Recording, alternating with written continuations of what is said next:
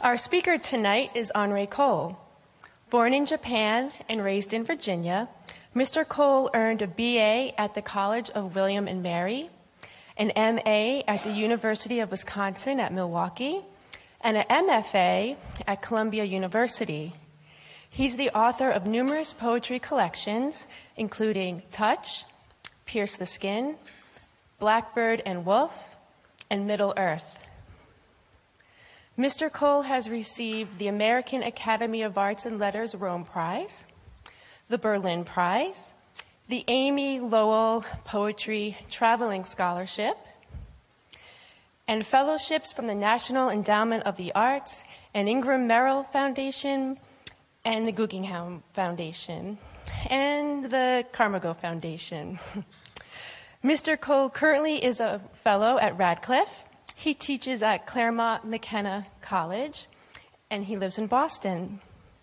To know more about Mr. Cole, you can turn to the Paris Review, winter 2014, where he's interviewed for the Art of Poetry. Mr. Cole has said, for him, poetry is both rebellious and the servant of order, and we will see this relationship as he reads to us selections from his most recent collection, Nothing to Declare. He transforms the pain of experience into the pleasure of expressive language with precise reliability of detail, a supple wealth of sound, and a speculative truthfulness. In his poem, The Lonely Domain, he writes, "But I spoke. Anyway, believing in words as the basis of people living together. Now, we will hear for ourselves why his work has garnered such praise and why his choice to speak adds significantly to poetry. Please join me in welcoming Henri Cole to the Boston Athenaeum." Thank you. Thank you.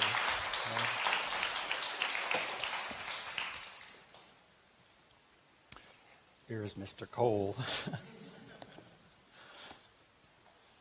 Thank you all for coming. I'm very happy to be here in this handsome room. I'm teaching right now in Southern California. There are no rooms like this in Southern California.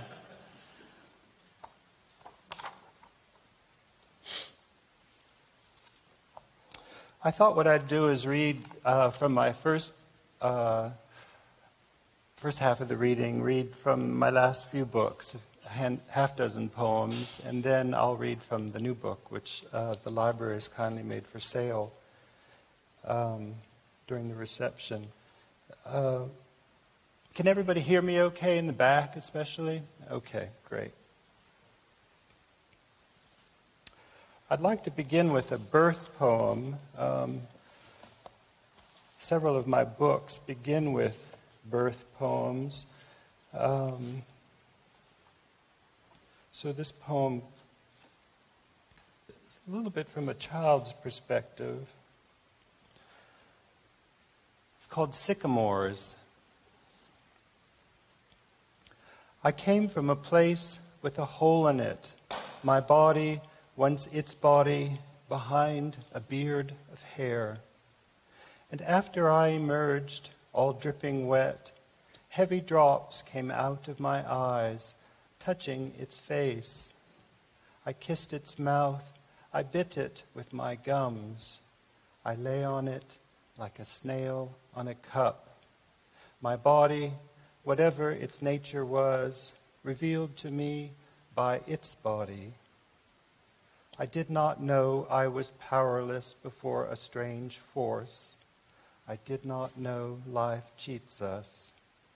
All I knew, nestling my head in its soft throat pouch, was a hard, gem-like feeling burning through me, like limbs of burning sycamores touching across some new barrier of touchability. And this is a poem from my father. It's called Oil and Steel. I think it's pretty self-explanatory. My father grew up in the sandhills of North Carolina. He finished his high school education. Oil and steel. My father lived in a dirty dish mausoleum, watching a portable black and white television, reading the Encyclopedia Britannica, which he preferred to modern fiction. One by one, his schnauzers died of liver disease, except the one that guarded his corpse, found holding a tumbler of Bushmills. Dead is dead, he would say, an anti-preacher. I took a plaid shirt from the bedroom closet and some motor oil, my inheritance. Once I saw him weep in a courtroom, neglected, needing nursing. This man who never showed me much affection, but gave me a knack for solitude, which has been mostly useful. These first 6 or 7 poems I'm reading are kind of 14-liners. They're free verse sonnets. So they're not metered or rhymed, but they're meant to have in them the sort of fractures and leaps and resolutions in them that the sonnet form encourages. This is a Boston poem. I've lived for 21 years in Boston with some interludes here and there, faraway interludes. And this is called American Kestrel, where my apartment is in the South End. Occasionally, my desk is in this bay window, and occasionally a hawk from the nearby park lands on the fire escape. And we contemplate each other. So this is American Kestrel.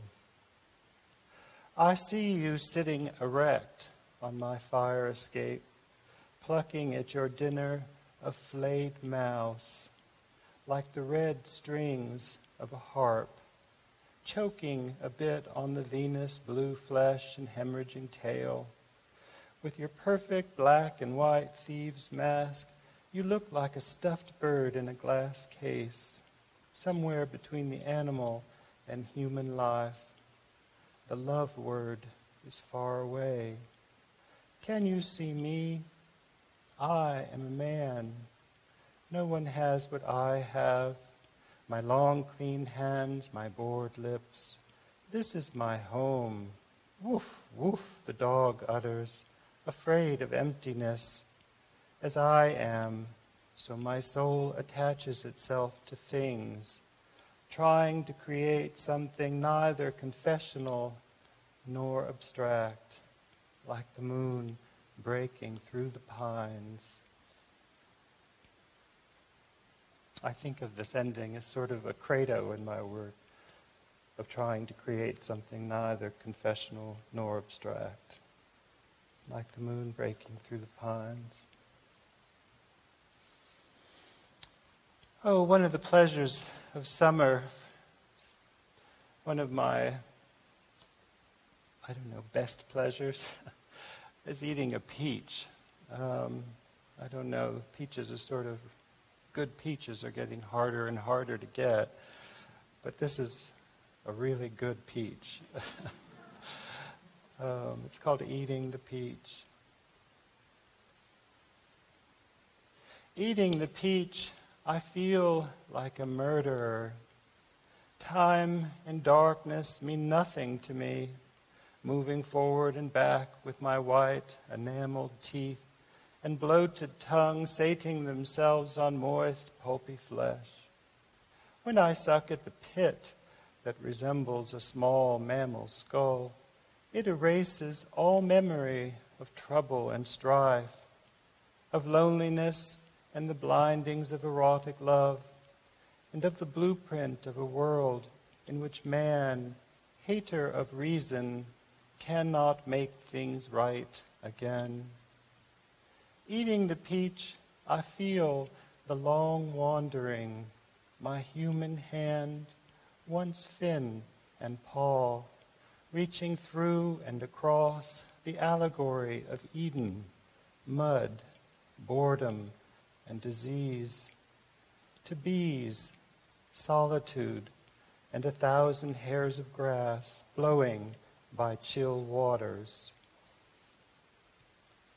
I wrote this next poem. I haven't read it in a long time. Trying to write a poem of pure contentment. I felt I had never done that, and I wanted to try. I was born in Japan, which was mentioned, and I wrote this poem in Japan. I felt pure contentment living there in the foothills north of Kyoto. Actually, where I'm living now is a lot like that. Original Face is the title, and I got it from a Japanese word. I can't remember the Japanese word now. My friend Naue probably can tell me that. I think she's here somewhere. But it's the word for a woman's face when she wakes up in the morning before she's made up. It's called the original face. So, some mornings I wake up kicking like a frog. My thighs ache from going nowhere all night. I get up, tailless, smooth-skinned, eyes protruding, and scrub around for my original face. It is good I am dreaming, I say to myself. The real characters and events would hurt me. The real lying, shame, and envy would turn even a pleasure-loving man into a stone. Instead, my plain human flesh wakes up and gazes out at real sparrows skimming the luminous, wet rooftops at the base of a mountain. No splayed breasts, no glaring teeth appear before me. Only the ivory hands of morning touching the real face in the real mirror on my bureau. This poem is called Dead Wren. I think I got that title from a painting, but it's kind of remade here. I like titles that are spondies, that are double stresses. I have lots of them. Dead Wren. When I open your little Gothic wings on my whitewashed chest of drawers, I almost fear you, as if today were my funeral. Moment by moment, enzymes digest your life into a kind of coffin liqueur. 2 flies like coroners investigate your feathers. My clock is your obelisk. Though only this morning you lunged into my room, extravagant as Nero.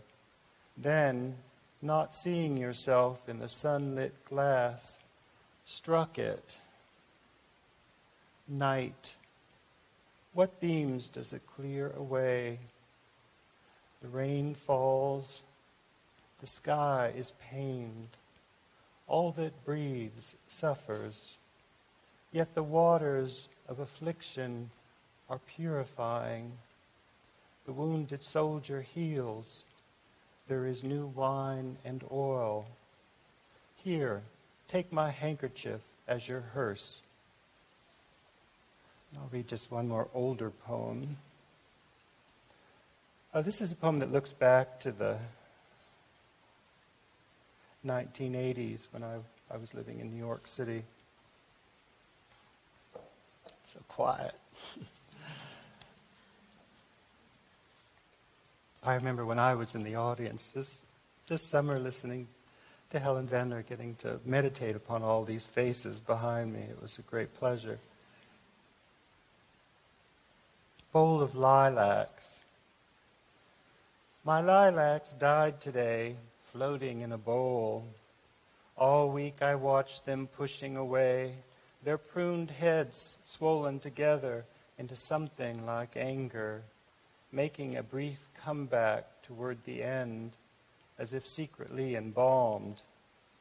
Just before your death, I cut your hair, so when you were laid out, you looked like yourself. Then some men screwed planks over your coffin. I held a towel to my face. Once, in a light-bathed kitchen, naked and blissfully myself, I scrambled us eggs and felt the act of looking and perceiving was no longer something understood from the exterior.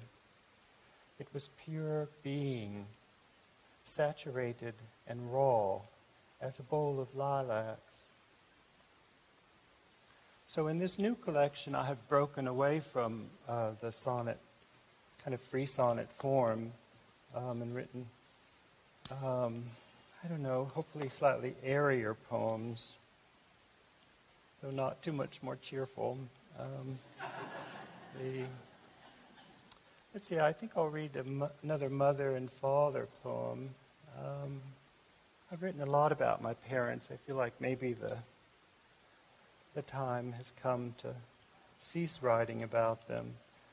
But this book sort of brings it to a culmination. This poem is called Dandelions. I grew up in a Catholic household, and it's sort of a nightmare poem, a bad dream poem. Everything that happens in the poem is a bad dream poem. I mean, there's this element of day residue, as Freud says about dreams, that there's a little bit that's real and the rest is all kind of nightmarish. Dandelions. In the dream, a priest said it was time to be entirely adult. Mother was bedridden because of diabetes, and her hands had been amputated. Still, it was Mother, and not some creature with a lolling tongue. Thank you for the presents, she said kindly. Come back soon. But the elegant priest lingered, demanding, tell me what you believe, as if it were her time, though it plainly wasn't. When he repeated, tell me what you believe, woman, I grew afraid and went inside my head, where I can nearly always find some dandelions hugging the turf, with those silvery gray stems and lemony blossoms that transform any landscape. And then I heard Mother lifting her stumps where the hands had been, telling him, I believe in these living hands. And this poem is a father poem. A few of you have heard this poem before. It's called Sphere. Sir, I don't have no black tea, the waitress replied, so I ordered Black Label instead. It was summer, and the fragrant white flowers of the black locust had awakened like fairies or obscure matter. A black bear clothed in thorns made a mess of the bird feeder, where hungry black caps were a vision, and the black flies were biting energetically. Billy died of the Black Death, I shouldn't call it that, and hovered like a winged horseman. There's nothing so wrong as when young folks die. I smashed my bike, blacked out, and got 2 black eyes. At the Mayo Clinic, Daddy had his arteries cleared, praising the surgeon's fine black hands. After he died, we called everyone in his black book and found a black space that couldn't be lifted by impotent wings. Like me, he was the black sheep. There were struggles. Once, driving near Black Mountain, he blurted, there ain't nothing so good as stolen corn or watermelon. His face was like a smiling black spider's, questioning the earth from which he came. Son, you got mixed blood, and that drew him back. He cleared a way forward into the murky light. Beside the roadside blacktop, a deer with black diamonds in its eyes lay in a bed of black pansies. Around us, black ash and black walnuts made a velvety curtain. Dead 10 years, he visits me often, like a head behind bars, with that black temper and black bile still coming out of his mouth. but tenderness too, like black gold. Did I love him back, I wonder? If I loved him with all my heart and all my liver, why did I spit him in the river? Oh, this is a barn poem called Mother and Child. I don't think I've ever read this. Mother and Child. Her teats were fat as ticks, and her udder was heavy. A little pink poked out from her vulva, and she grunted softly while making small defecations all around the stall, pacing, pawing, standing up and lying down. She was waiting for the cover of darkness. But when she started to sweat, the baby, perfectly well made, came quickly, groggy and gleaming from her insides. Rubbing him with towels, we bowed our heads at the straw where he lay, yeasty and squinting at us.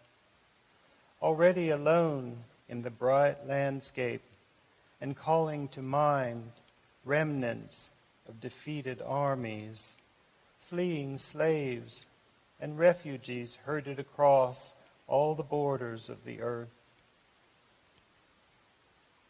This little poem is called War Rug. During the past 30 years in Afghanistan, hand grenades and tanks and fighter jets and missiles and helicopters have replaced sort of traditional floral patterns in rug making and other textiles. So that's sort of the world of this poem, which depicts a little bit the realities of war. War Rug. The pony and the deer are trapped by tanks, and the lady with the guitar is sad beyond words. Hurtling across the sky, a missile has mistaken a vehicle for her helicopter, exploding in a ball of white flame. Upside-down birds, red specks of knotted wool, glow above the sideways trees. Hidden among plants, a barefooted boy waits like the divine coroner, aiming his rifle at something, enjoying the attentions of a gray doggie. Or maybe there's a bullet already in his head. I think this is the prettiest room I've ever read in. I really think it is. It's really an extraordinary space. This is another Boston poem. It's set there in my apartment. When I was a boy, my mother would make us sugar sandwiches, which was just Wonder Bread with butter and Domino sugar. And it was kind of love food. I suppose born out of the Depression. So that's what appears here in the first. It's called Extraordinary Geraniums. Eating a sugar sandwich, I sit at the kitchen table admiring the geraniums outside the window, their big heads as American as Martha Washington. I grew them from seeds, and now the leaves are frilly like genitalia. After so many sunrises together, they almost have faces with puffed out mouths and throats. And when night falls, they mix glamour with the gutter, like Paris or Rome. But in the morning, they're themselves again, while birds hover in the distance, hunting on the wind, using their tails to equilibrate, pushing their shoulders forward and back to rise and fall. I love this backstroking, or upstroking, which the sparrows use too, when they fly right in front of my car. Lately, my vision has been graying a little at the edges, but these geraniums with their fragrant leaves and this gritty sugar sandwich make me feel my whole body and my whole mind superimposed at once. It's the opposite of self-obliteration. If I think, where am I immediately feel I am here. I think I'll read just two more. This is a kind of super minimum poem.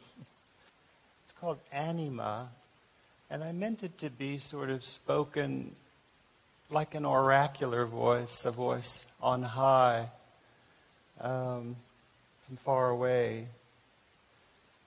Anima. After he came back, I accidentally made the sound that meant I belonged to him and felt it to be true. It was a warm type of feeling that would have been unwise to have outside at night. But suddenly it seemed I would not be outside ever again, where there had been no time, just alive or not in the shadows. Now there was this new thing, and by day the sun accentuated the feeling. Then, in the moment before it happened, I thought, but I belong to him. Nevertheless, it happened. I died. Though even dead, some of me stayed in bed with him and couldn't believe it. Just let me be here forever, it thought. I'm not done. This is a poem actually dedicated to Helen Vendler. It's the last poem in my collection. The poem is called The Constant Leaf. It's set there in my apartment, also in the South End. And it just is, it's kind of a rainy day, the news is on. I'm, kind of pacing around in the kitchen. Nothing really happens. It's just all inside my head. The Constant Leaf. I wish my father was here. His features were calm and striking, even when his breaths were horrible. Remote, pale yellow sunlight behind a screen of clouds, landscape in darkness. Rain comes straight down in dense strands that cover the street with rain froth. The trees are so full, it makes everything seem constant, but fragile, as if any moment could be the last. All the news is the same news. Somebody bombing somebody, somebody cheating somebody, somebody hurting the one he loves. So we talk about forgiveness in a low-key, unabashed way. Forgive me for the errors of my youth. Forgive me for the fatal, incurable virus that caused your blindness. Forgive me for the stinger that blew up your tenement.